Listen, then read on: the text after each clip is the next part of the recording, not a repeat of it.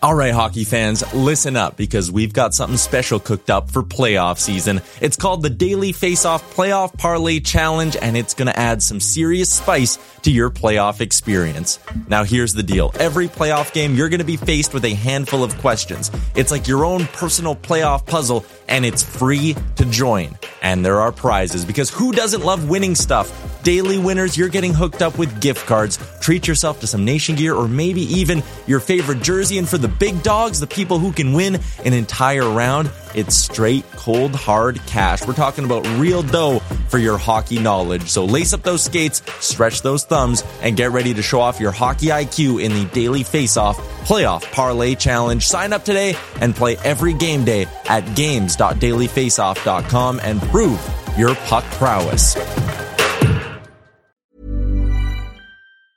Hiring for your small business? If you're not looking for professionals on LinkedIn, you're looking in the wrong place. That's like looking for your car keys in a fish tank.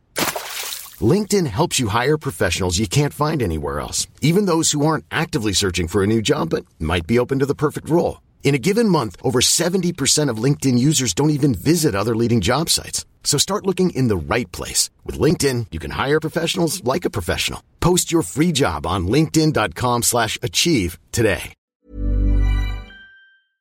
Can you see it? Did you notice? Checked, but the puck comes right to Pedersen, who tries a bank pass for Besser. In with a shot, he scores! A moment's notice. At arm's length. To the line, Hughes scores! In this existence, take you to the sun. First career NHL goal. Quinn Hughes makes it 1-0.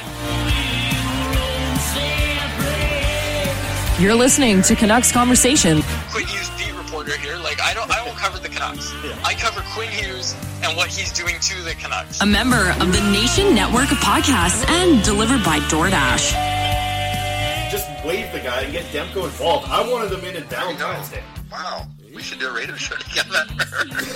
Right on. I want to fist bump you right now. Pearl steals, cutting in, shoots, scores! Public display. Is that what you need? They slayed the dragon! Existence. Don't waste all the good stuff on the off air. Let's go.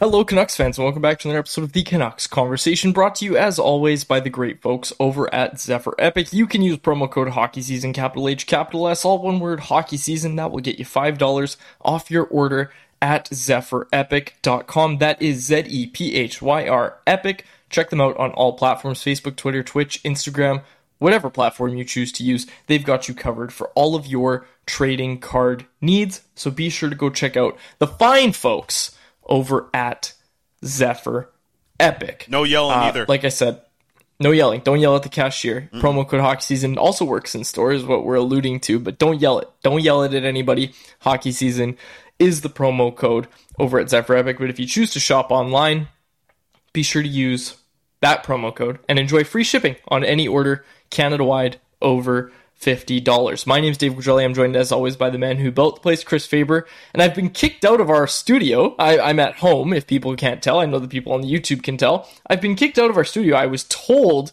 not to come into work today, which is not what you want to hear, but we've got a very special guest. I hate to say it because he's sitting in my chair and I didn't really have much of a say in it. Mr. Frank Seravalli of Daily Faceoff is joining us on this episode of Canucks Conversation. Frank, how are you doing? I'm good. It would have been a little tight with you here, I think, in Faberville. It's not the biggest studio in here, but it gets the job done. And I think the way that this show is broadcasted makes it feel like it's a pretty big studio. You would think, watching at home as I join you guys once a week during the season, this year on Wednesdays. Shameless plug. You betcha. That it would be a tad larger in here. No, it's we got two bigger guys here, so no, it's gonna get hot. Like we would have squished you. Yeah, it's going to get very hot in here. Let's and Frank's in here. The other thing you're missing out on here, Quads, is we have an awesome pack to open from our friends at Zephyr Epic. This is the 2021-22 hockey credentials. And Quads, we do these boxes that, they come with like 24 packs in the box, and it's all, you get a bunch of pretty decent cards for like $120 normally for a box or so. This is a $169 box, 6 packs in there. So we're talking like $30 a pack here just to kind of pull.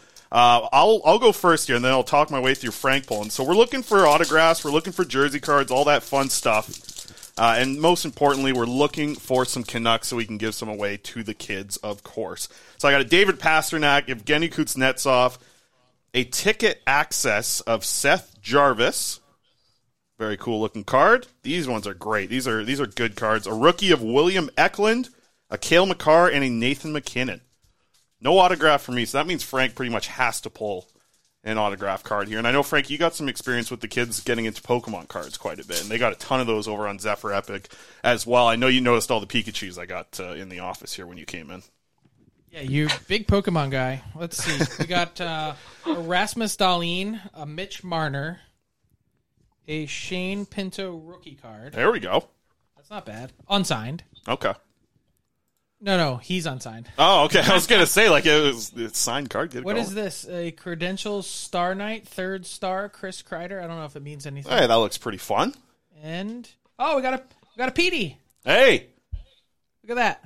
That's what I'm talking about right there. Elias Patterson, nice to see it. That is excellent news, of course. And the Tyler Toffoli to wrap it up. And for those who don't know, if you have kids and you're listening to the show right now, send us a message. We will drive these cards out to you, give them to the kids. Quads, I know we did that in Victoria a little bit as well. We had, was it 3 kids? We gave 3 full boxes of cards. Yes, and shout out to all the fans in Victoria that came up and said hello to us and, listeners of the show saying they were from the island and they were there and they were excited to meet us. That was really cool. So shout out to everybody. And yes, of course, we gave some cards away, which we're going to continue to do all throughout the season. There you go, Petey. Love it. Going to a new home. Excellent. I did want to bring up something. We're going to talk about Victoria a little bit later in the show. We got Frank here, so we're going to do a full season kind of, not necessarily preview, but just get Frank's opinions on the Vancouver Canucks and where they're at. But we're going to talk karaoke a little bit later. And Frank, I had to ask you. Are you a karaoke guy? Big time. Okay. Big time. I'll sing anything by Creed. I'll sing Hero by Enrique Iglesias is like my creme de la creme. That's my number 1 song. What's your go-to? You wouldn't catch me doing that. Nothing. Not once? No, I wouldn't do it. Oh, man. I remember in Montreal, we had the PHWA karaoke night. John Liu in a suit, the short suit. He's a performer. He was very good. He's one of the better ones I've seen in the media. Brendan Batchelor, play-by-play voice here for us for Sportsnet 650 there. He's more of like the punk rock band. He's got that little, I think he did Teenage Dirtbag. And okay, that's a good one. Teenage, and Batch nailed it. You don't have a song at all? You're not the guy to get up there, no matter how many drinks? Nope. Okay. Just, it's stage fright. I don't know why that is. Someone that's been on national TV, done a lot of different stuff on camera, that's not my thing. Okay, fair enough. Quads, do you want to tell Frank your go-to song, your Vanilla Ice track? You did a little bit of, you did perform this on the Patreon, I think, as well. I did. I did it as our intro song. Ice Ice Baby is my go-to song. But if Frank doesn't sing, there goes the next 20 minutes we had planned for the show. I'll just scrap the whole outline. I pranked Frank a little bit and sent him a fake outline. Yeah. We're actually going to. It's good to be here, guys. I'm out. But hey, we got Frank here. Let's dive into some of the Vancouver Canucks topics. And like I said, we're going to circle back because 10-0 loss in the preseason to the Calgary Flames last night, a very AHL roster. We'll dive into that a ton, but I think with Frank here giving kind of a league-wide view on the Vancouver Canucks, I think we just want to dive into what your overall feeling is because we talk about it every single day here. We spend a lot of time throughout the offseason discussing. I think everybody's kind of in an agreement here of it feels like what we're going to see from the Vancouver Canucks is they're hoping for a chance to just be in a wild card position. Is that the outside view of the Vancouver Canucks as well? Well, that's the hope, but here's the thing. My prediction is I think they get there.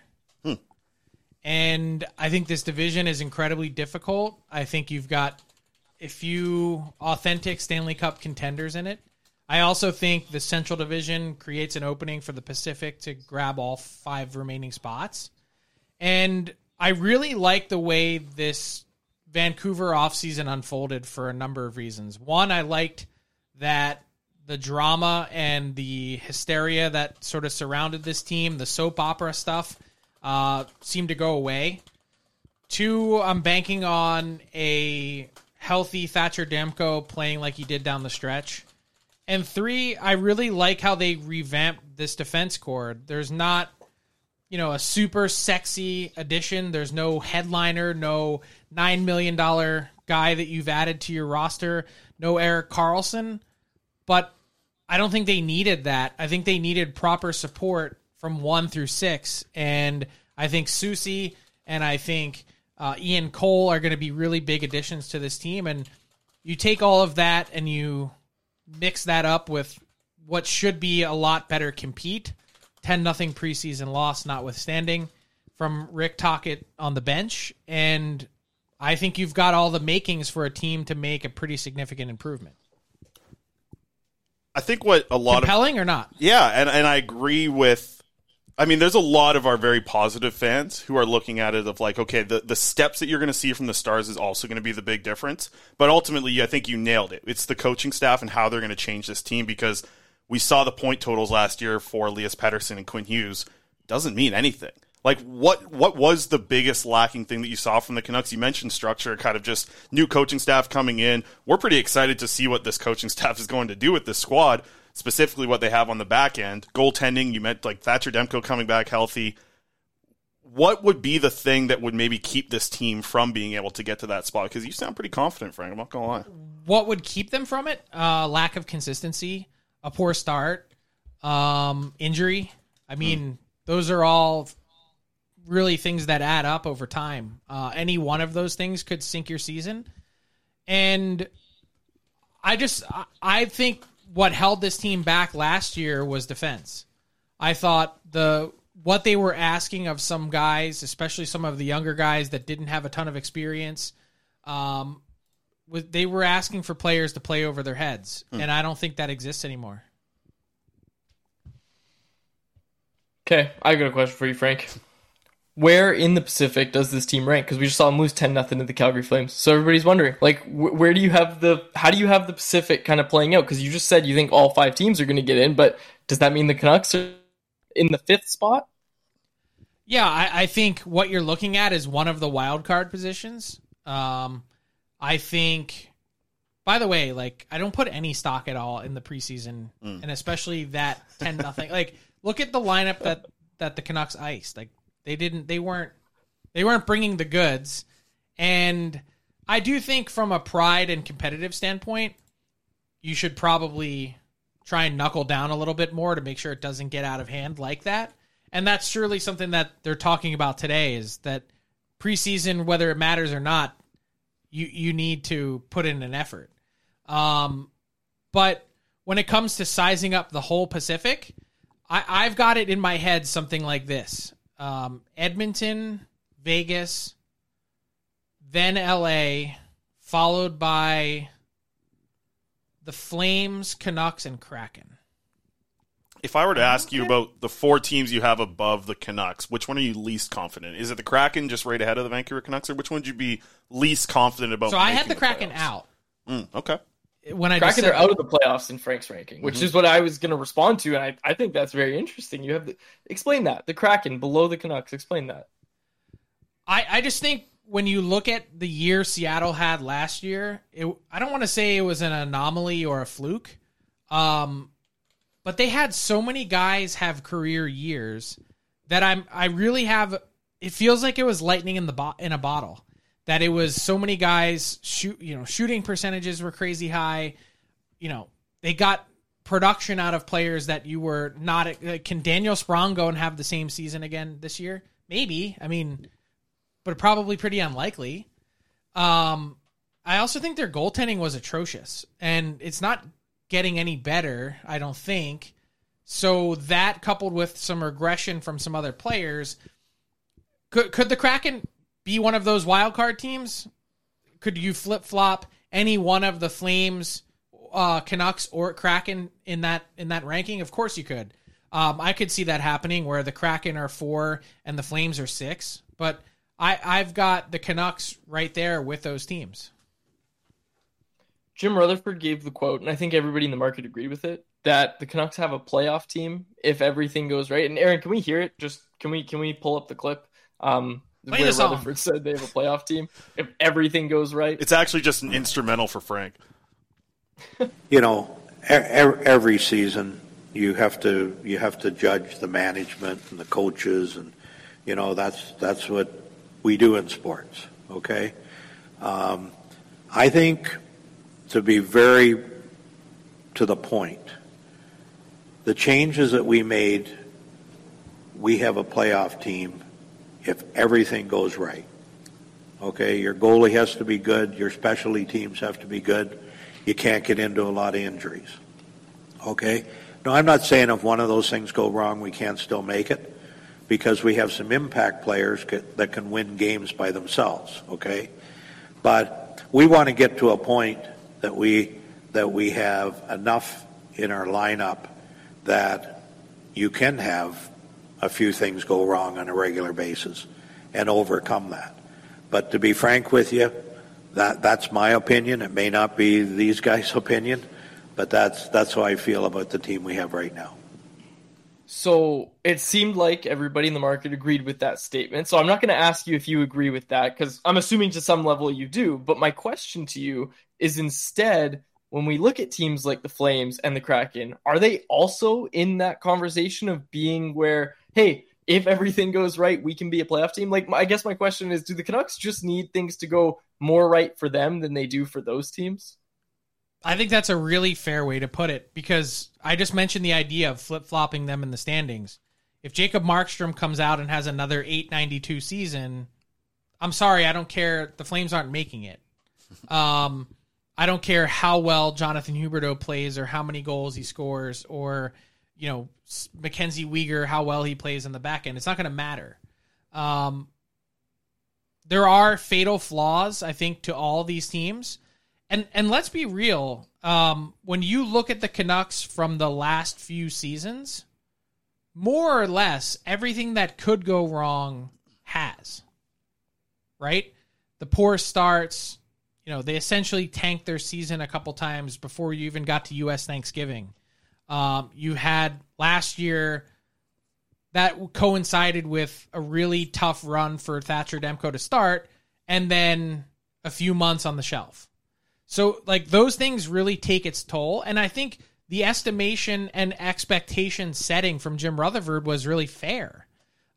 He's acknowledging that this team isn't perfect, that they do have flaws, but there's also an acknowledgement there that there are some really good pieces on this team, in this lineup, that can be game breakers. Pettersson, Hughes, Demko. And it's the same sort of triumvirate, the same sort of core that, we've been talking about the last few years, that I think can really do something. And when you consider, here's really maybe the better way to frame your question, I think, from the total, sort of 30,000 foot view of let's look 5 years down the line. If you had to pick a team in its current state, with its players at the ages that they are, with the contractual situations with the way that they are, which team would you pick? For me, I think there's a lot to say about the Kraken and their cap space and some of the prospects that they have coming, but I'm not certain that I'm picking any of those teams ahead of the Canucks. Yeah, I think you look at the core and you feel very good about the core. And I think the conversation when Jim Benning was the general manager was, how can you not surround this core with much better players? Feels like there's a little bit of a different look. Pius Suter is obviously an example. Even Teddy Bluger kind of as your fourth line center. Got to improve round the penalty out the kill. Pieces. Exactly. And Ian Cole's been talked about throughout training camp as a guy who is going to lead on the ice, but off the ice and during practice, he's a guy who's a veteran player, penalty kill specialist. He's the kind of guy that can help in that way. I'm curious with this core, and specifically we're talking, JT Miller now part of it, Elias Pettersson, Brock Besser kind of in the background of the core after he was kind of one of the top guys a couple of years ago, but Elias Pettersson and Quinn Hughes are the big ones there with Thatcher Demko. The question that I think a lot of Canucks fans are having with this team is, Well, is this the last year that this core is going to really get an opportunity? Like, is this the final go where the new management group has had a year and a half to put in what they expect, bring in the coaching staff that they want? Do you think this could be the last year of the core if things, don't go perfectly and they make the playoffs? I don't think it needs to go perfectly, but I would say that the leash is definitely shorter because no matter what, I think, and people have asked this sort of question of like, well, what happens with Pettersson and this, important RFA year that's coming up? How does that all work itself out? I don't see him going anywhere. I don't see the Canucks allowing a talent like that, a really core piece, to get away. And I think maybe you begin to reinvent if let's say this all goes to hell and the Canucks have an awful season, and it's not just that they're missing the playoffs, but they're clearly a ways away from the playoffs. That's when I think you have to dismantle the pieces around those players. The unfortunate part for the Canucks might be that it might be a year too late with someone like JT Miller, for instance, to really begin to disassemble things and try and do something different. That's where it starts to get tricky. But the actual, like, when I say core, I'm thinking like Adams, nucleus, like we're talking Pettersson, Hughes, Demko, etc. Yeah, because when you have and it's not beyond that. Like it's what's the core makeup of your team, right? And now with JT Miller's new contract kicking in, it's almost like his contract kind of makes him a part of the core for the next 7 seasons. I think with Pettersson, a lot of worry from Canucks fans are, okay, maybe I'd probably frame my last question a little bit wrong about things going perfectly, but for Pettersson, if things go poorly, and I'm talking like off-ice distractions, not necessarily like they don't win a round of the playoffs and get to the second round and give him that opportunity and look like the winning is coming down the road, do you think that this organization just needs to kind of buckle down here to keep Pettersson here? Like, would that be enough to make Pettersson want to stay here? Like, what would be the thing that you think might drive Pettersson to want to go elsewhere in a similar way to Matthew Tkachuk has in the past? It would have to really blow up, and it would have to be dramatic, and it would have to be... Like, I take him at his word when he says that he wants to be a Canuck. I believe that. I don't think he's looking to go anywhere. I've never really gotten that sense. I think the true reason why he isn't signed right now, it's not because he doesn't or is unsure and needs the Canucks to prove something. It's because they probably just haven't shown him the right deal. He thinks he's, expanding on a 102-point season and bursting into the 110, 115-point range, or whatever that might be that makes him in the top 10 elite scorers year after year after year. And kind of the crazy part about the way his career's unfolded is, even though he had 102 points last year, I feel like he's just starting to scratch the surface. And so you take what he has and he's betting on himself. Right. Let's say he slides back to 85 points this season. Still a pretty decent year by most standards, and it's all part of it's team dependent, so I don't want to take that out of a vacuum. But let's say that happens. The same deal I think that the Canucks are currently offering is probably still on the table for him.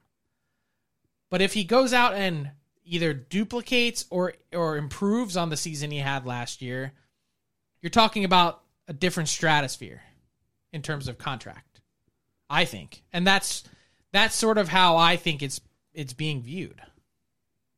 So, as an observer, do you need to see him go out and do it again before you agree with Andrei Kuzmenko that he's the best centerman in the league, Frank? Like, do you need to see it again? Like, where does Pettersson rank in terms of top centers in the NHL for you right now? I personally don't think he has anything to prove to me. Like if it were me and I'm not running the team, but if I were, I would have pressed real hard to make sure I got to a number this year that he was comfortable with, that got him signed so that we can avoid the conversation. And it's not for a drama reason or anything like that. It's just that I think this deal can only end up costing you more if you're the Canucks and not probably less. How much of it do you think is, and we talked about Pettersson kind of just betting on himself, like, does he get into that conversation of being one of the highest paid players in the league if he is basically just kind of not even necessarily like blows up from what he did last year, but I'm talking like 105 points, 115 points. He's getting Selke votes again. Like, this guy could be one of the highest paid players in the NHL, and that's kind of what it sounds like he's betting on himself with. Yeah, I see him, sort of springboarding himself into that $11.5 million a year range, which is, I don't know how many players would be ahead of him. Right. 8, 6? One guy I wanted to ask about, and it's going to be an interesting scenario to play out for the Vancouver Canucks because Tyler Myers, a lot of people are thinking, well, as soon as the bonus is coming out, he's gone. He's going to the Coyotes, whatever pick they have to attach to him. It's a cap dump at that point. How different is a Tyler Myers trade from preseason to at the deadline? Like, what are we talking about value-wise in a shift from having to attach to give up on that contract to a team maybe thinking, hey, 6'8" right shot defenseman at the trade deadline, there's some value there. Like, how different are we talking from preseason to really the trade deadline with Tyler Myers and a trade potential there? Yeah, I don't think the Canucks were ever really intent on even exploring the idea of trading Myers and attaching assets to him. Their mission and mandate has been to compete. They want to be a playoff team. They feel like Tyler Myers filling out their back end at somewhere slotted into that 1-6 makes them a better team than asking someone else to play over their heads again. And what is the value? Well, just tell me what kind of season the Canucks have. I mean, where are they in the standings? Are they, if they're a playoff team, they're probably just keeping him and he walks at the end of the year, or if they're close. If they're in the mix, he's going to be here. I think. I don't know. I don't know why there just has been this since the day he got here almost. It's been like, when are we trading Tyler Myers? And it's got to be wearing on him at a certain point. But I don't think he wants to go anywhere. I think he's been pretty clear about that. And I think they could use him. I agree with you. And that's kind of the take that I've been having all offseason. Faber and I have discussed it before. Before we wrap up with you here, Frank, what did you think of the Tanner Pearson situation? How it kind of all unfolded? Obviously, Canucks get Casey DeSmith, give up a third-round pick, and Tanner Pearson to the Montreal Canadiens. What did you make of all that? I thought it kind of worked out perfectly for the Canucks. They fill a void that they wanted to. I don't think Spencer Martin was really in their plans to be the backup this year. There's obviously lots of familiarity with DeSmith. And you saw with Demko last year how when he was hurt, you really need to rely on that next guy. So they wanted someone that they had a lot of trust in. And so that's one. And then the Pearson side of it, like, it was abundantly clear that the way this all went down was really awkward. And I think getting to a spot where you didn't have to talk about it and didn't have to waive him at the end of camp, which really seemed like it was a likely possibility, that you not only cleaned up your cap situation and got a guy in net that you feel like you trust, but you also moved on from the sort of, I don't want to call it a sideshow because it wasn't that bad, but that kind of headache, you've taken that out of the mix now that I think you can just kind of focus on everything else. But it was really interesting to hear the Canucks say that they still would like to move a contract or two to get to a better place. It is interesting, and DeSmith coming with the 1.8 cap hit, something that is going to be kind of a boost to the goaltending. You mentioned Spencer Martin. I don't think there was a ton of confidence there. Artur Silovs, what he did in the summer was incredible at the Worlds, but still a young kid who's only had one full season in the AHL. So and then they want him to play too. Yes, exactly. And then this new Tolopilo kid they're really liking as well. Final one before we get you out of here, Frank. Quinn Hughes named the captain last week. What do you think about the decision there with Pettersson? No contract, but I think I don't think Pettersson was the guy. No, I think dealing with them every day here down in the media, you could tell Quinn Hughes made the most sense from a Vancouver perspective. From a league-wide, is that was the same look, I guess, with Hughes there? Yeah, and I think, look, there seemed to be some sort of indication of like, oh, well, I heard people talking about this because they didn't go with Pettersson because he doesn't have a contract. I don't think that's the case. I don't think he was ever really the right guy. And not to say that he can't be a leader. Of course he can. He just, I don't know him, and I'm not, pretending that I do, but the sense that I get from talking to people around the league that do know him is he's definitely more of a laid back, out of the spotlight type of guy. And that's perfectly fine. There's nothing wrong with that. In this case, Quinn Hughes doesn't mind it. He handles it well. And more than that, he's a star player in this league, a top 10 defenseman that I think the best part about it from a Canucks perspective is you've seen this maturation in Quinn Hughes on the ice. You've started to see it off the ice. He can really grow into this role. Is he, fully prepared to walk into the door tomorrow and be an NHL captain and handle everything perfectly? No, I think the answer is no. But with the right people around him, the right support group, Rick Tocchet showing him the way, I think he can get there. And I think it's an excellent, sort of opportunity for him and for the team to really kind of grow around him at the same time as they all kind of grow up together. And something that we touched on a little bit, I'm going to sneak one more question in here because I do want to get your opinion on this, because you talk to a lot of players, you talk to a lot of coaches, agents, everybody. You're talking to everyone, Frank. The Canucks coaching staff of Rick Tocchet, Mike Yeo, Adam Foote, Sergei Gonchar, Daniel and Henrik Sedin being involved.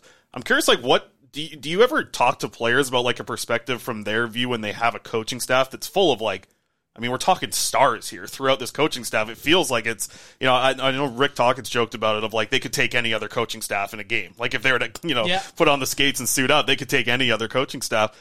Does that mean much? Is there much of a difference from just a standard coach to a player that really had these guys all had solid NHL careers? I'd say for me, it's more personality based. And when you look at Rick Tocchet and all of his experience, the diversity of his game as a player, then his track record behind an NHL bench and sort of being the Phil Kessel whisperer. These guys, you look at Sergei Gonchar and the work that he had done with the Penguins defensemen, especially their young guys, and Adam Foote has kids that play in the NHL. There's not just the resume as star players or impactful players. That's important. To me, it's more personality driven and relatability. Mike Yeo has a ton of that. So all of these guys have a vast level of experience and knowledge from around the league, but it's also the diversity of their background and opinion that I think really helps set them apart, that puts them, I think, in an enviable position, that Rick Tocchet has gotten people that he really knows and trusts. And it's not just the coaching staff. They also, if I'm not mistaken, made some changes to their medical staff and things like that they want to try and improve things, and they didn't stop at, hey, we're just making a coaching change. Yeah, well, we're excited to see, especially the Canucks defensemen, have Sergei Gonchar, Adam Foote. It feels like you got the offensive guy, the defensive guy. It feels like a very good staff heading into the season. Frank, we're excited to head into the season with you every Wednesday here.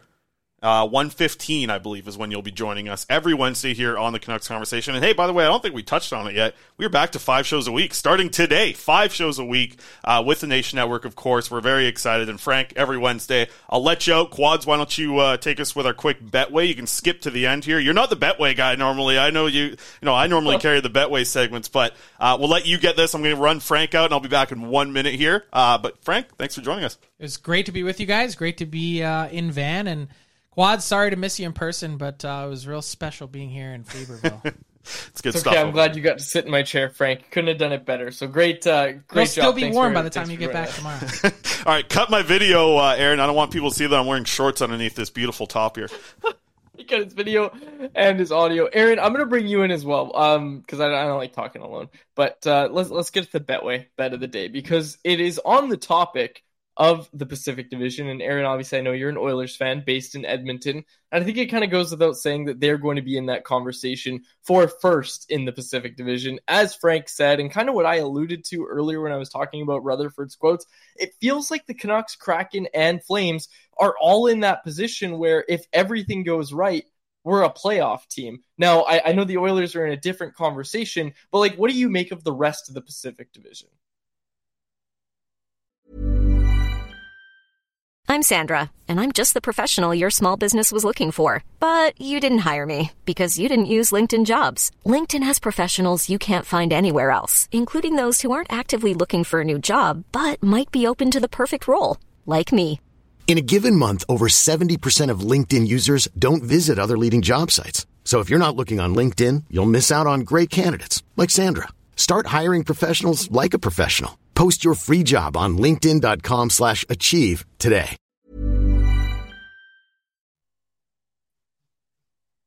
There we go. There you go. There we go. I I hate to say that I do agree.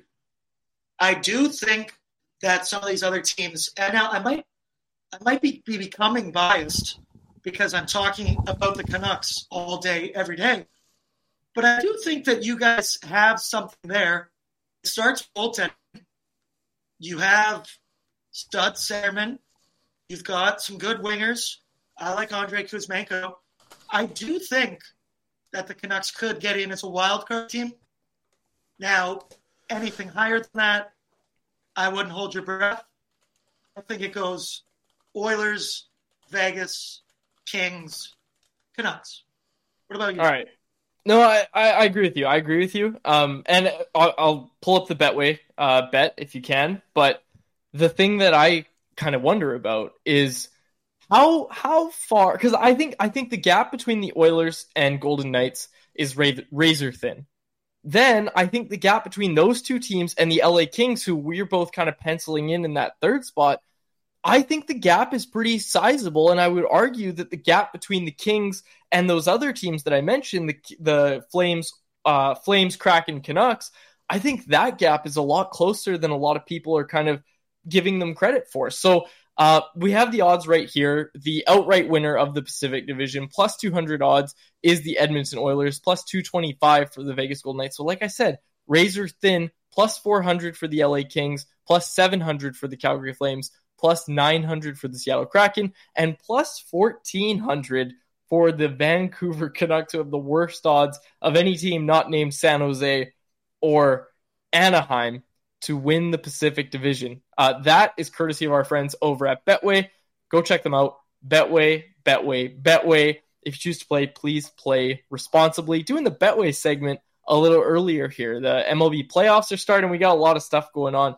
But does that surprise you at all to see the Canucks so low? Because it surprises me a little bit. I just gave the take that I think the Kings are closer to the Flames, Kraken, Canucks, and than people are giving them credit for. And I also think the Canucks, Kraken, and Flames are a lot closer than these odds would suggest. And Faber, you're back now. So that was kind of the conversation Aaron and I had while you were gone, was that I thought the LA Kings maybe weren't as close to the Vegas Golden Knights and Oilers as everybody else seems to think. I don't know if they're a lock for that third spot. I really don't, but that's where Betway has them. What do you think?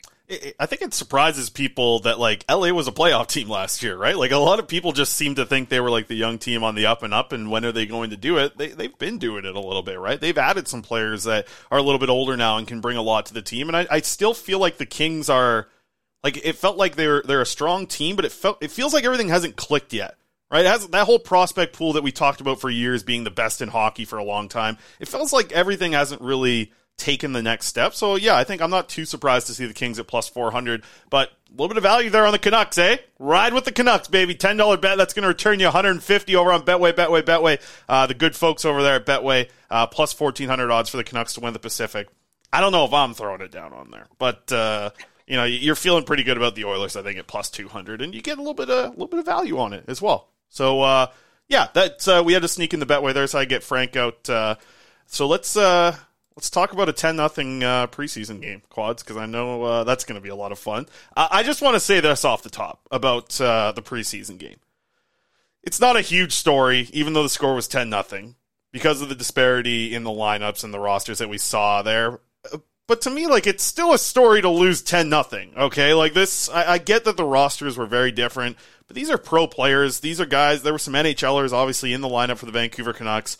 10-0 really is a tough one to watch, and it just felt like a moment of, like, and listen, if everything goes bad this Canucks season, people are going to bring this up, be like, yeah, but it was the game one of the preseason, why'd they send all these AHLers? It's not a massive story to me, but just the fact that it was 10 was like, man, that sucked. Like, that really sucked last night to get all excited to watch, turn on Sportsnet, watch the first game of the year, that music off the top to watch, the Canucks broadcast starting and all that stuff, and then to see them just get their absolute asses kicked. It was tough. And I'm not saying it's a massive story. I'm just saying, like, it is a story to lose 10-0. I don't care what anyone says. Like, I'm not just going to brush this completely to the side. The rest of the league is laughing, and that's what the Canucks and Canucks fans want there to be less of this year, is other teams and other fan bases laughing at everything the Canucks are doing. yes, this wasn't a great start to the preseason, but let's see how Wednesday night goes. Let's see how Wednesday night goes. All I'm going to say is you can't just keep putting out bad lineups and say, well, it's the lineup's fault. It's the lineup's fault. The thing is, Chris, is that to lose 10-0, and that's the thing is I want to put this into proportion a little bit here, is that, into perspective, I should say, is that the Flames didn't dress their entire NHL lineup. And that's what I think a lot of it was made out to be, was this is the Flames opening night roster. It's not. They drafted they dressed 3 or 4 of their regular defensemen, and their top line was in the game. But some of those guys, like Matt Coronado, was in the AHL, right? A lot of those guys on that team weren't these world beaters that, I think the thing that it comes down to for me, Chris, is I'm not going to rag on any one individual's performance. I'd rather look at the positives from that night. We said there was a lot to like about Aatu Räty. We'll get into that, I'm sure. We're leading founders of the Matt Irwin fan club. We'll get into that as well. But the one thing that I want to point out is making excuses for players like Noah Juleson, Dakota Joshua, Sheldon Dries, these guys, and Pius Suter looked good. Let's get that right. Pius Suter looked pretty good, I thought. But these guys like Noah Juleson, Ikito Hirose, who by the way was only on for 1 goal. I'm not trying to pick on any individuals. I'm just saying that you can't excuse an entire performance like that by saying, well, look at the lineup. Because, hey, those same people that are saying that are also penciling in guys like Juleson, Joshua, all those guys are going to be playing against that NHL competition this year. When you play in the NHL, you're going to face that tough competition. And that's what's going to happen, is you're going to face guys like Jonathan Huberdeau, right? That's going to happen. But the fact that it was some of the bottom 6 players on the Flames lineup last night scoring, you wanted a bit more of pushback. And I understand the Canucks didn't have anywhere near what they're going to have on opening night, but they did have some of them. And some of those guys I thought looked very, very bad. And I'm not going to get into individual performances, but I'm just saying, you can't just excuse it and say, oh, it's preseason and the Flames had a better lineup. Yeah. Sorry, you had guys who you want to be in the NHL this year play that poorly in front of whoever was in net. It was Sawchenko and then Silov, or Silovs then Sawchenko. So I don't know. It's not a huge story, but it's not one that you can just brush away and say, whatever. It's 10-0. Yeah, and good quote there. Nice pull there, Aaron.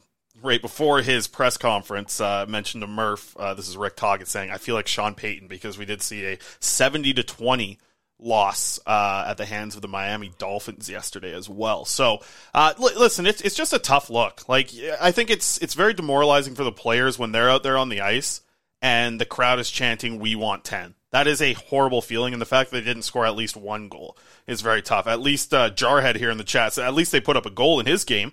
They lost 10-1 in their beer league opener and set the tone. That's the thing. You're missing all of your stars, and I think it's going to look a lot different moving forward here. And I bet Rick Tocchet, if he was thinking of sending another young roster for their game on Wednesday, I'm going to guess he's going to add a couple more veterans into the lineup so they don't get embarrassed like this. But in the end, let's talk about a couple things that we did like, as well as one scenario I want to ask you a little bit about. Matt Irwin, we mentioned it. We're the founders of the Matt Irwin fan club. I was there when I was 9 years old watching him play, 12 years old watching him play for the Nanaimo Clippers. Loved that he stuck up for Niels Höglander. That was great to see. Drops the gloves, ends up, I thought he played a pretty solid game for what you were going to expect from him. And that's a tough ask, right? Because the team's getting absolutely caved in. Even though the shots were tied. Did you see that? 26-26 were the shots in the game, which was just wild to me. So your boy Sheelov's over there. You might want to check on your boy there, Quads. But Matt Irwin, I liked him throughout the game. I think the best player for the Canucks, and everybody felt like they were in agreement here on this. Aatu Räty had some pretty good puck skills throughout the game, I thought. Yeah, and that board battle, it was the board battle heard around the world, it felt like, right? When he, he was cross-checked from behind, and keep in mind, he was up against Noah Hanifin. That's what I mean, is that's an NHL caliber defenseman, so that looks really good for Aatu Räty. On the other side, and I don't mean to go to the negatives immediately, but I'm just saying that these guys that you're saying, yes, they can play in the NHL, flubbing the puck, making incorrect plays in their own end against AHL players, not NHL players, that doesn't look good on them. Alternatively, Aatu Räty going against NHL players looked great. That was a really, really positive night for Aatu Räty, I'd say. And that's the thing, Chris, is when we look at preseason games like this, we're trying to find the things to take away. And that was a major one for me was, last year, we watched Räty all through the AHL playoffs.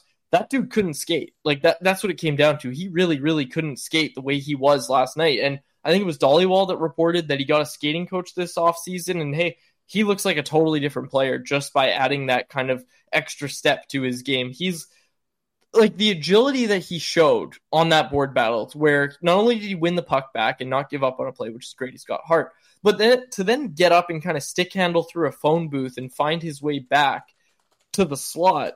I think that was the thing I was most impressed about, because he showed some edge work that we just hadn't seen before. I was very impressed by Aatu Räty last night, in particular his skating. And Aaron, can we get the lineup up here, the one that I threw into the work tape of just the way that they actually position the lineup for the Vancouver Canucks? I wanted to ask about the defensemen, because let's go through the names here. Akito Hirose, Noah Juleson, Matt Irwin, Cole McWard, Jack Rathbone, Jet Wu. Quads, what do all 6 of these defensemen have in common?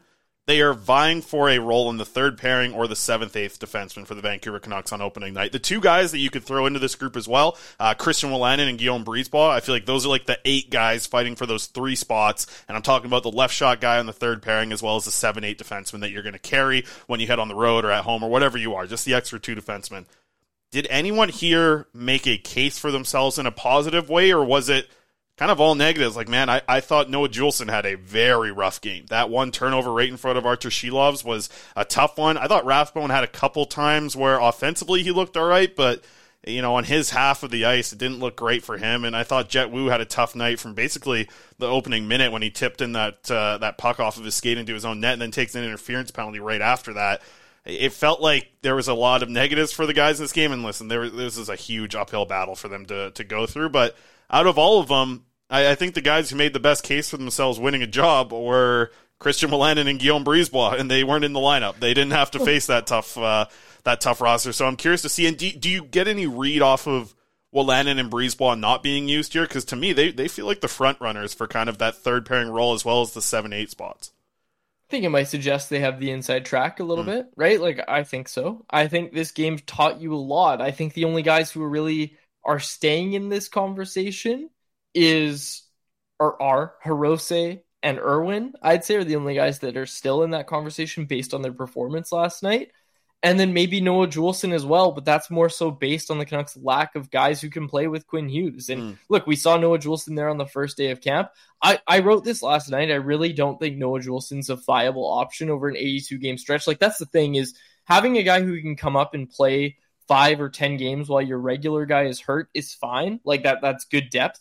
But you don't want to build your team around, yes, okay, Noah Juleson could play first pairing minutes in the NHL for a full season. Because I don't think he can, flat out. I don't think that's the thing that we're going to see this year.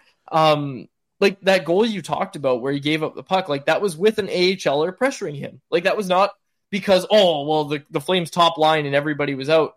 That was with an AHL line pressuring him. And I don't want to pick on individual guys, because I feel like we're making a mountain out of a molehill here. Like, none of this really matters. I'm just saying in terms of individual performances, I think Akito Hirose and Matt Irwin are really the only guys that should be in the running for that 7-8 job. Right. I think we can move on, right? Like, we're not going to spend too much more time on this. There was a comment I did want to get to. Spark said, if you think anyone outside Suter, Irwin, and Joshua are NHL ready, I don't know what to say. That's interesting, because I think one guy that we do want to bring up was Vasily Podkolzin. It also wasn't a great game for him, even though I know you don't want to dive into individual games. I thought that when you're watching Podkolzin and you're watching Niels Höglander, like, I think Höglander made more of an impact. It was nice to see him. You know, I thought it was a little bit of a dirty hit, but kind of going in there on Gilbert there when he injured him, but he was kind of getting him back for the big hit that he threw on him earlier in the game, and it wasn't penalized in the end, even though I guess it could have, because they were heading into the board and could have been an interference call or whatever it may be. I thought Höglander at least had the thing that Rick Tocchet wants from a player, specifically a guy who's probably going to, might have to vie for a job in the bottom 6, or even like the way we've seen Höglander skating on the top line. I don't know. I think Tocchet took some positives away from Höglander's play compared to probably what you saw from Vasily Podkolzin, where it just looked like, kind of just like a step out of place for Vasily Podkolzin throughout the game, and I didn't think the effort level was even close to what we saw from Höglander in it. Was he gripping the stick too tight, Chris? Because that's what we talked about a lot last year, was gripping the stick too tight. And honestly, I think he's just, Like, does it not look like Vasily Podkolzin's just thinking too hard? Like, he's trying so hard not to make a mistake, and like he's got to let it hang. That's what Tocchet said. But I also wonder if all this pressure is just kind of too much for Vasily Podkolzin, where you're just seeing a guy who looks confused, right? Like he didn't look, like you said, he didn't look like an NHLer out there, or that was a commenter that said that, but he didn't really look like an NHL player. And I think for a guy who was taken 10th overall, you want to see that. It's still a long preseason. Well, it's not, but there's 6 games total, and that was one of them.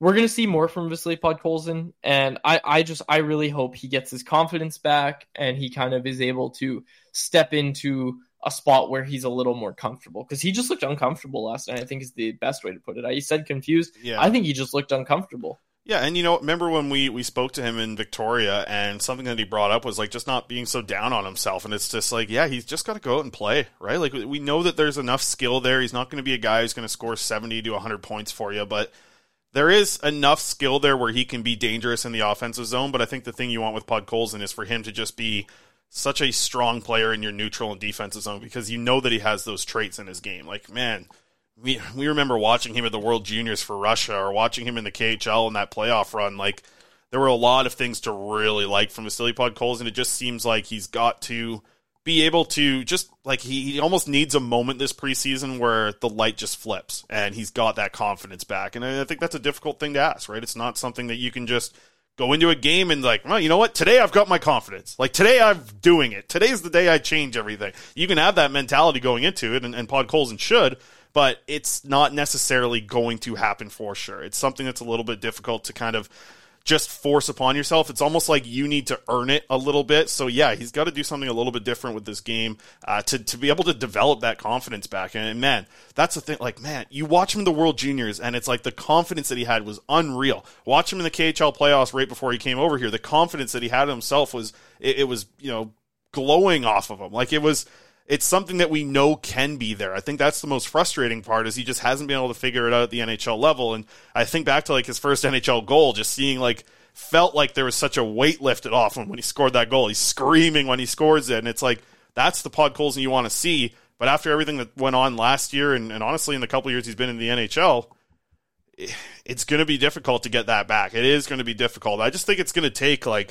I know people don't like when I talk about fighting and stuff, but is it going to take Podsy just letting her hang and fighting someone, or throwing this huge hit, or scoring this wicked goal? I think it's going to take a moment. It's not going to be able to be something you can just draw up within yourself. It's going to take a moment, I think, for Podkolzin to get his confidence back.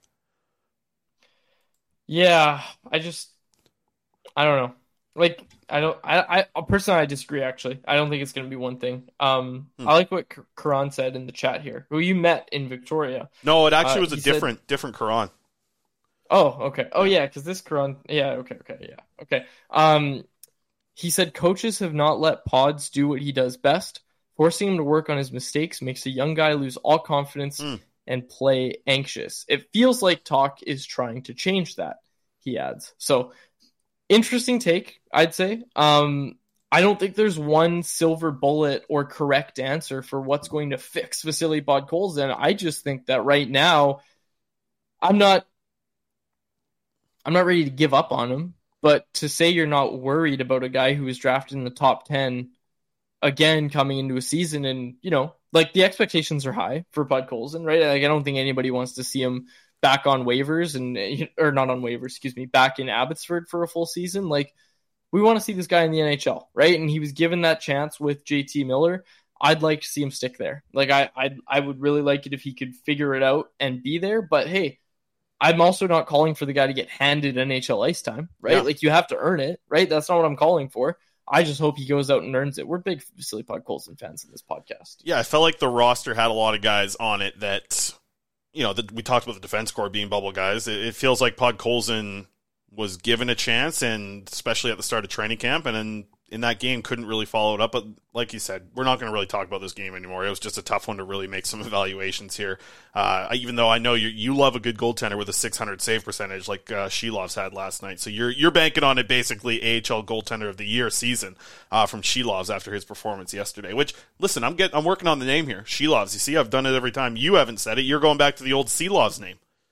No, I'm not. Yeah, I heard you. I have not once accidentally said it incorrectly. It's Oh. Shelovs. We knew that. Aaron, Charlotte run the Yorkie, tape. Who told us years Aaron, ago. go back in the tape. 20 minutes ago, he said Sea Loves. I did not. All right. I did not. Wrap it up here with some tidbits from training camp. Quads, how was your overall experience on the island? Great. It was a good time. It was a good time. Got to some good restaurants. Had a good time. There was 2 nights in a row actually.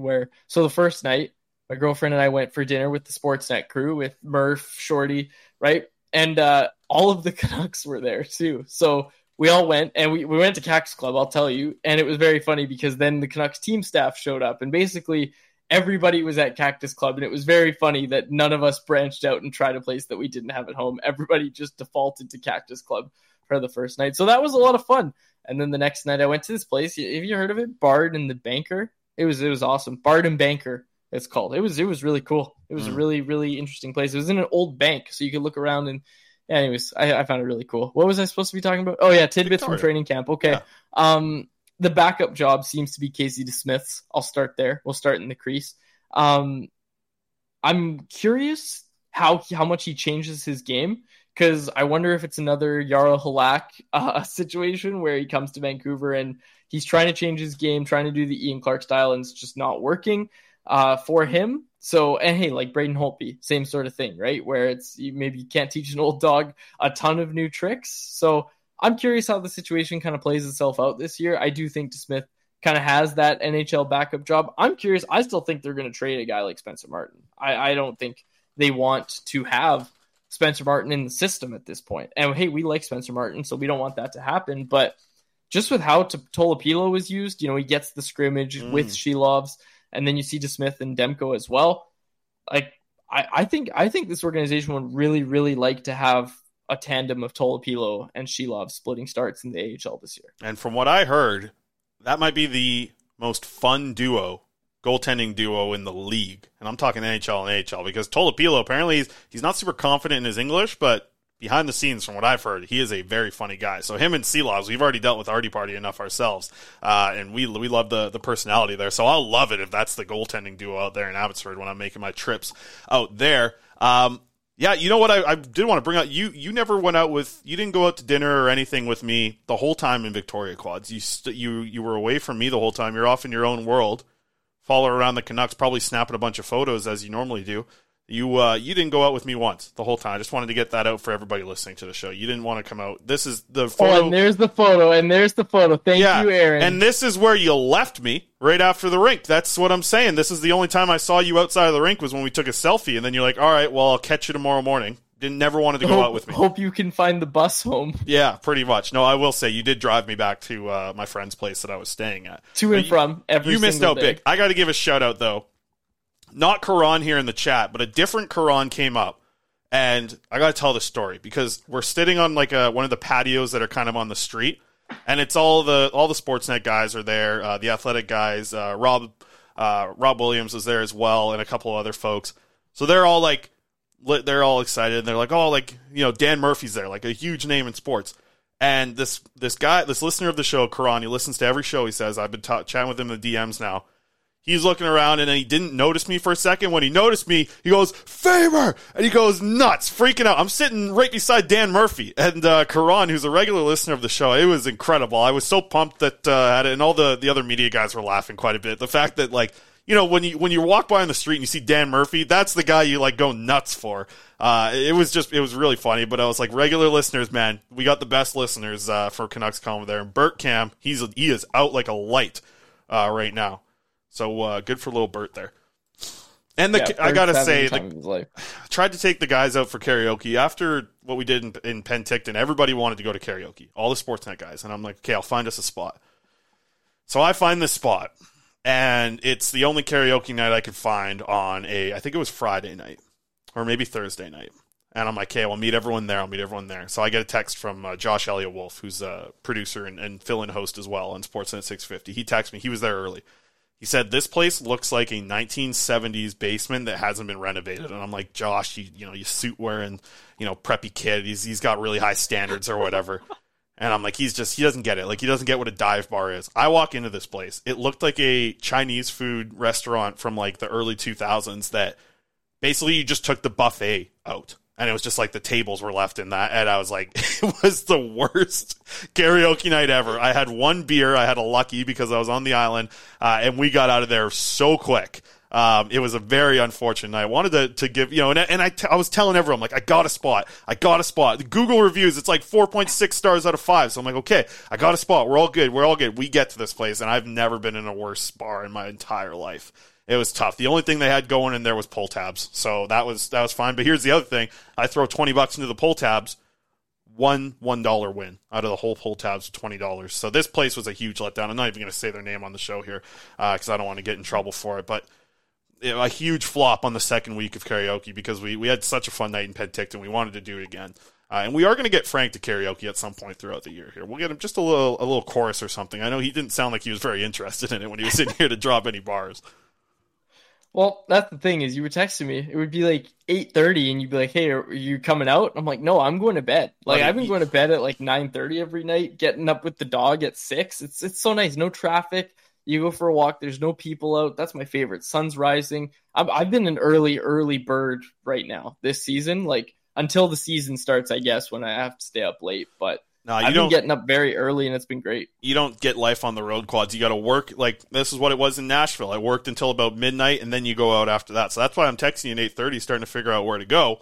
You got to get all your work done quick, and then you can go out. And we had some really fun nights. Went out with Drance and J-Pat a couple nights and had some good times. It was really fun down in Victoria. People down there, man, they're just the best. Quads, you drove around. Even the roads were a little confusing. What did we talk about drivers last week on the show? The folks on the island. Go ahead. Oh, here's a wave. Yeah, thanks for letting me in. All these smiles on the roads, complete opposite than it's been here in Vancouver. It was good to be on the island, and everybody that we ran into in the concourse walking around, seeing people from the crowd. Lauren doing an incredible job. He beat all the reporters to the rink every morning. He was getting all the good scoops, so shout out to Lauren. We ran into him as well.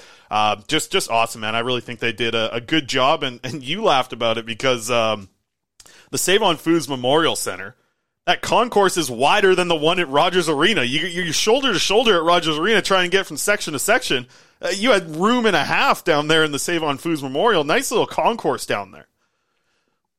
I didn't really realize until you start going to like MLB ballparks and other NHL rinks and various sports places like junior hockey rinks as well. Yeah, you don't realize how small the concourse at Rogers Arena is because like growing up in recent years, I heard people complaining like, oh, it's so narrow, like there's no room. And obviously when you go to Canucks games, there is no room. If there's a lineup of more than like 5 people, you have to go through the lineup to walk through. But man, at Save on Foods Memorial Center, yeah, I walked in and I was like, holy cow, like this place is wider than Rogers Arena. So that was really interesting to see. Maybe it was just because there was no people in it, but I'll tell you, I went when there was people as well, and it wasn't that busy. Like right. It was fine. It's a good spot. The Prince George Cougars are there opening weekend of the WHL season. Your boy Ty Smith heading back to the island. A couple tidbits to get to. Speaking of Ty Smith. Ty Young. Well, what am I talking? Ty Smith. He used to be a good defenseman out of the Dub. That's who I'm talking about. But Ty Young. First, let me see. This is the card that Frank Seravalli pulled. Nice. On the rich pack here. The $30 packs. Elias Pettersson card out of there. That's nice. Ty Young signs a entry-level contract with the Vancouver Canucks. You get that. I'm all off the place. This whole Ty Smith thing mixed me up here. Quads, walk me through this. 3-year deal, entry-level contract. Ty Young. Yes. So Ty Young to a 3-year ELC. Sawyer Mineo yesterday, we should also mention. But the thing that I found really interesting about this, Chris, was in the press release, Patrick Alvin talked about Ty Young's size and the plan in place from the goaltending department. I thought that was really interesting to hear the GM say that because usually, and I put this in the article that I wrote about it, right. Usually the quotes in a press release from the GM are like, we're very happy with this player's development. That's it. And then they just say like, yeah, we're happy with his progress. We're excited to see it continue. But like citing the plan in place, I thought that was really, really cool because I do know, and I've talked about this before, that each prospect in the Canucks goaltending kind of pipeline knows what they need to work on that season and kind of knows what they're going to do this season. They all have different goals and they're all going to go out and try to do them. Last year was very, very good for Ty Young in terms of development. And I had the Prince George broadcaster, a few Prince George residents really mad that I called the team awful because they finished okay in the standings and won a playoff round. So I deleted the tweet. And then I had a few people, I'm not going to name names, few people reached out. They're like, no, they were horrible defensively, which is what I was saying. They were an awful, awful team defensively. They squeaked into the WHL playoffs and won a round or whatever. They came fourth. Don't try and send me their place in the standings, okay? I don't watch every WHL game. I was told they're very, very bad defensively. I've watched like 2 games last year, and they were bad defensively in those games. That was the point I was trying to make. And for Ty Young, it was a really, really solid season development-wise, because you pointed out at camp, you said, oh, wow, Ty Young's movement looks really good. I nearly fell out of my chair hearing that, because a year ago in 2022, you did. You said his move, and his movement is good. Like, I'm not trying to make fun of you. I'm saying, like, I nearly fell out of my chair hearing that, because if you had told me that his movement would look good at training camp 2023, in 2022, when I first saw him play, I would have thought you were nuts. Like, the improvement the kid's made in a year is very, very good to see, and I'm excited to see it kind of take another step this year and see kind of what the fruits of the Canucks labor is with the plan that he's got in place for himself here. Yeah. So I'm really curious how the season goes for him. I hope Prince George is better defensively. I hope the Prince George residents don't freak out at me for saying the Panthers aren't good defensively. Yeah, I pissed off a lot of people with that tweet. As well, I know Lisa brought it up. I think you touched on it quickly. Sawyer Minio signed his 3-year entry-level contract yesterday as well. He's heading back to Seattle. And a lot more ice time coming his way, right? Like, I think they had 3 defensemen, and Lisa, you can correct me if I'm wrong, 3 defensemen graduate to pro hockey last year. So you're talking about Minio, who was kind of a 5'6" guy, maybe snuck into the top 4 at times. He's now expected to be a top 4 guy, if not a top pairing guy. So the Canucks like Minio, obviously. They liked what they saw at Young Stars. They liked what they saw at training camp. They gave him that ELC. Burns up a contract spot for the Vancouver Canucks moving forward, but they do that because they like the kid. And you'll see the 3 years of that entry-level contract slide because Minio's heading back for another season in the WHL. And I'm just trying to find it here. When we are going down, you and I were going down Prince George, looks like January 5th, I believe. We're going down. Prince George facing off against Seattle. So that'll be a fun one. First game back for the new year for Seattle as well. So that'll be cool. January 5th, we're heading down to watch Ty Young and Sawyer Minio battle it up. We're going to have the exclusives for Canucks Army. I got Minio, you got Young. We're road tripping, Quads. Sounds good. Did you see The Office is getting a reboot? I hate to pull it away from What's hockey, going but on I here? love to pull it away from hockey. The Office is getting a reboot. Oh, really? Yeah. With The everybody? Office US. Is Steve Carell going back or no? No. It's not like Oh, no. it sounds like there's going to be a new cast. So Oh. I don't know. Know what I just saw? I was looking at the main screen on my whatever. I got the Roku TV or whatever the TV brand is. It's got all the apps on it and stuff. I'm loading it up the other day, and the first thing that pops up is Zoe 102, a remake of a show that might be too. Are you too young for Zoe 101, Quads? No. Zoe Zoe 101 was huge for me. You have a big crush on Zoe back in the day, you? Yep. Yeah, I bet Oh, you yeah. did. Yeah, so it's a movie, though. 102 is a movie, and I haven't watched it. So but Zoe 102 is the movie. Yeah, and I might watch it. I asked my fiance. She watched it, and she couldn't finish it. So it was that bad. What? It was that bad. And it's too bad, because I watched How I Met Your Father with Hilary Duff was the main character of it. I watched a few episodes of that, and I thought it was decent. I didn't think it was great, but I thought it was decent. And here's the other thing. I'm watching football last night, and then it flips to one of these CTV Canadian shows. And I mentioned him actually earlier in the show, but John Liu is like the boss on this Canadian television show of this rant. I don't know what the show is even called. It just came on after football yesterday. And then he just like brought up like a video of like, oh, it's like my boss, John Liu. And like they used his name in the show as John Liu, and he was just in the show. And I said, that's a reporter on Montreal. So famous for the suits with shorts, which I am going to adopt very soon, but I got weird looking legs, so I think it's going to be a tough look for me. I won't be looking like LeBron James walking around in that thing, but I'm going to do it just for the temperature release that I'll get from the shorts. Jeez. So your outfits were a heavy topic of conversation at training camp, so now you're going with the suit shorts. Well, I'm just lost. You saw me. Day one, I'm the only guy in a freaking suit. I'm overdressed. And then second day, I'm in the joggers, and everybody, for some reason, decided to dress up more on day. Is everyone behind my back in a group chat here of Canucks media of just like, let's make Faber look like an idiot and either dress down or dress up on days? Or am I don't know what I'm doing. I have no idea what I'm doing with them. I promise you there's no secret collective that's trying to make you look bad. I'm not in line with anybody here. It was a tough Tough one. Final thing, quick little tidbit today. As we kind of expected, all the junior players who were in attendance for the Vancouver Canucks training camp, we're talking Kirill Kudryavtsev, Sawyer Minio, Hunter Brustevich, Ty Young, and Vilmer Ulrichsen. They were all sent back to their junior teams earlier this morning. I talked to some people down in the Sioux today about Kirill Kudryavtsev.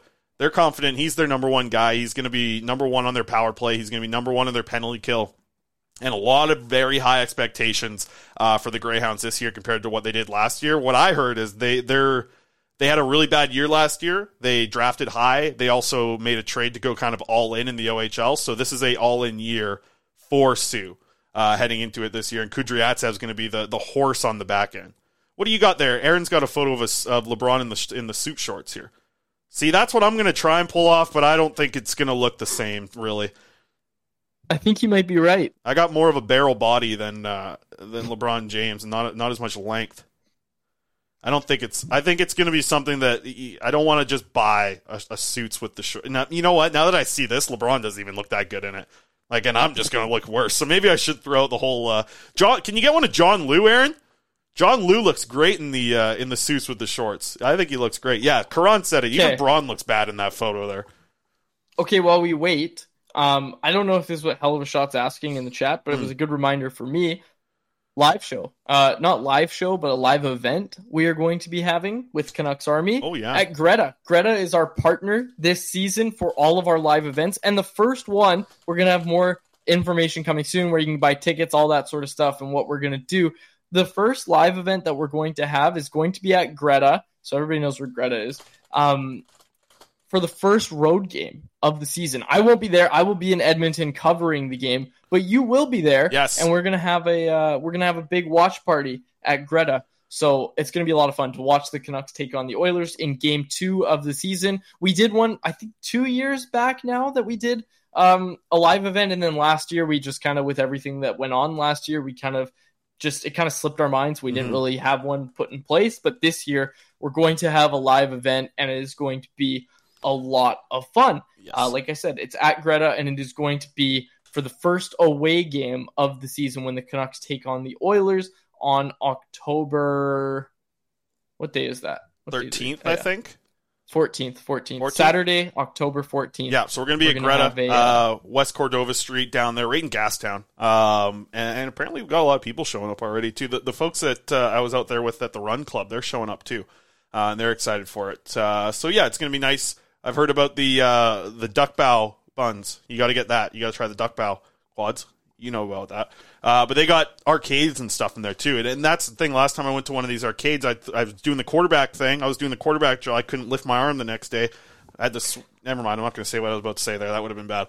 But yeah, they got good food there, good drinks. I'll be there as kind of the MC and host of the night for the first game on the road as they face off against the Edmonton Oilers. I hope to see a lot of people out there. I'm very happy that we have just like not only just like a spot to do these kind of events, like a bar to get everyone together, watch a game, and enjoy it, but like an actual like cool one, right? Quads, let's be honest here. We heard about some other spots that they might be doing these events for this coming season. I went and checked one out. I am very happy we're not at that one. I'm very happy we're at Greta. Greta is much better than the other spot. And if our sales guy Jared's listening to this, Jared, that spot you sent me, I tell you, I'm very happy we're not there. I'm very happy we're at Greta. I was sitting in the corner there. I had a fly I had nonstop. The flies were flying into my beard at this dirty old bar that you sent me to. Greta's a good one. I'm excited for Greta. I won't say the other one.